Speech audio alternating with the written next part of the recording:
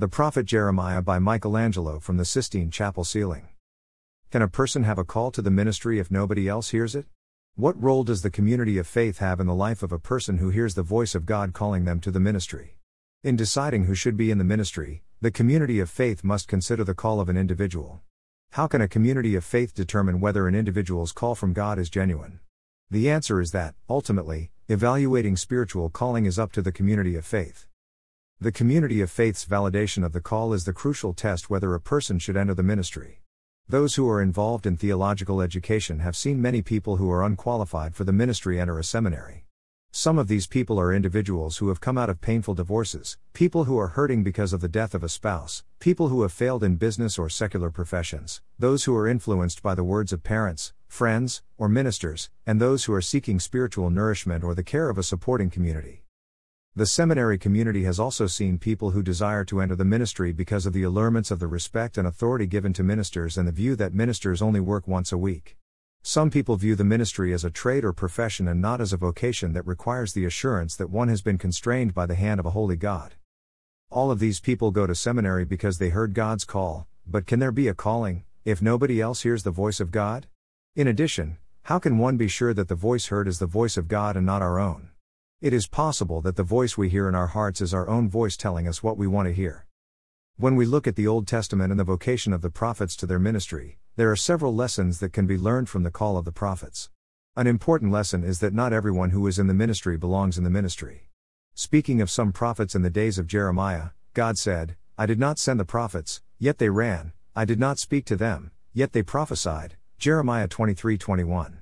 These prophets were not sent by God and yet they became involved in ministry, and driven by a human impulse, they spoke as if God had commissioned them. In the New Testament, Jesus spoke against people who were doing the work of the ministry without authorization. "Beware of false prophets, who come to you in sheep's clothing but inwardly are ravenous wolves. Not everyone who says to me, 'Lord, Lord,' will enter the kingdom of heaven, but only the one who does the will of my Father in heaven. On that day many will say to me, 'Lord, Lord, did we not prophesy in your name, and cast out demons in your name, and do many deeds of power in your name?' Then I will declare to them, 'I never knew you, go away from me, you evildoers.'" Matthew 7:15, 21-23. Another lesson we learn from the prophets is that the community of faith can validate the call of a prophet, but God has a veto power over the decision of the community. For instance, the prophet Hananiah had the support of the religious and political communities of Judah as well as the endorsement of the people, so much so, that in his confrontation with Jeremiah, the religious authority and the people supported the word of Hananiah against the word of Jeremiah. In the end, the final decision belonged to God. God sent Jeremiah with a very strong message, and the prophet Jeremiah said to the prophet Hananiah, "Listen, Hananiah, the Lord has not sent you, and you made this people trust in a lie." Jeremiah 28:15. Hananiah had spoken with authority, in the name of God, even using the prophetic formulation for a divine message, Jeremiah 28:2, but his message was false.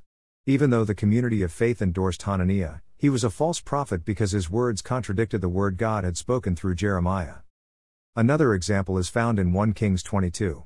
In this text, 400 prophets who were recognized by the people and by the political and religious communities as prophets of God, spoke with one voice in the name of God to express divine support for the war against the Arameans. They told King Ahab that God would give him success in battle against his enemies. However, the prophets were wrong because they were not speaking the true word of God. The third lesson we learn from the prophets is that the true prophet or minister of God receives the word directly from God and as a result preaches faithfully the word received from God. Jeremiah says that the true prophet knows God's word because he has been in the presence of God, for who has stood in the counsel of the Lord so as to see and to hear his word? Who has given heed to his word so as to proclaim it? Jeremiah 23:18.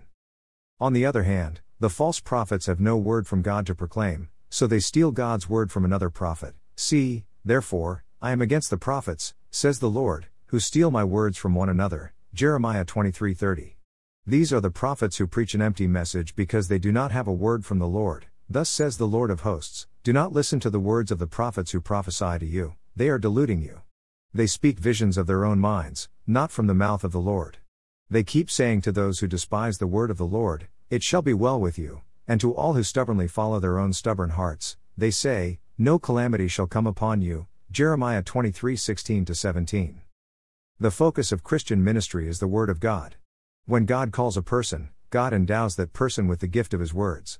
When God called Jeremiah, he touched Jeremiah's mouth and said to him, "Now I have put my words in your mouth." Jeremiah 1:9. Then God told the prophet, "You shall speak whatever I command you." Jeremiah 1:7. God's word is placed in Jeremiah's mouth, and Jeremiah is to embody God's word through his ministry. Ezekiel had the same experience. He was ordered to eat God's word, and the divine word became part of his very being. Ezekiel 2:8-3-3. For the minister, the word of God is always the focus of the ministry. According to Paul, the minister must have a firm grasp of the word that is trustworthy in accordance with the teaching, so that he may be able both to preach with sound doctrine and show those who oppose it where they are wrong. Titus 1:9. The Bible says that there are some issues that may disqualify a person from being a prophet: drunkenness, Isaiah 28:7, adultery, ungodliness, falsehood, Jeremiah 23:9-15, simony, Acts 8:18-21, and rejection of the Torah of God, Hosea 4:6. How can ministers be faithful to the Word of God when living the kind of life that is contrary to the same Word of God they are preaching? Any person called to the ministry has a responsibility to be faithful to the Word of God as revealed to us in the pages of Scriptures. Ministers do not have the power to change God's Word, but God's Word has the power to change the life of the minister. People cannot be ministers of God because they choose to become ministers or because others say that they should be ministers. The fact is, that although every Christian has the responsibility to carry the good news to every person everywhere, not all persons are called to the ministry. Although many people want to go, they should not run unless they are sent. So, can you have a calling, if nobody else hears it? It is evident that the call requires the validation of the community of faith. The community of faith can also reject the call of some people on the basis that they do not meet a specific biblical or doctrinal principle. What the community of faith chooses to do with the call of an individual is, at the end of the day, really up to the people who participate in the community of faith. The community of faith has to decide whether God calls a person. Ordination committees will decide whether a candidate meets the biblical standard for a person called by God. Yet, their decision is not final. The ultimate judge of whether a person is called by God is God himself. Claude Mariotini, Emeritus Professor of Old Testament, Northern Baptist Seminary. Note: did you like this post? Do you think other people would like to read this post? Be sure to share this post on Facebook and share a link on Twitter or Tumblr so that others may enjoy reading it too. I would love to hear from you. Let me know what you thought of this post by leaving a comment below. Be sure to like my page on Facebook, follow me on Twitter, follow me on Tumblr, Facebook, and subscribe to my blog to receive each post by email. If you are looking for other series of studies on the Old Testament, visit the archive section and you will find many studies that deal with a variety of topics.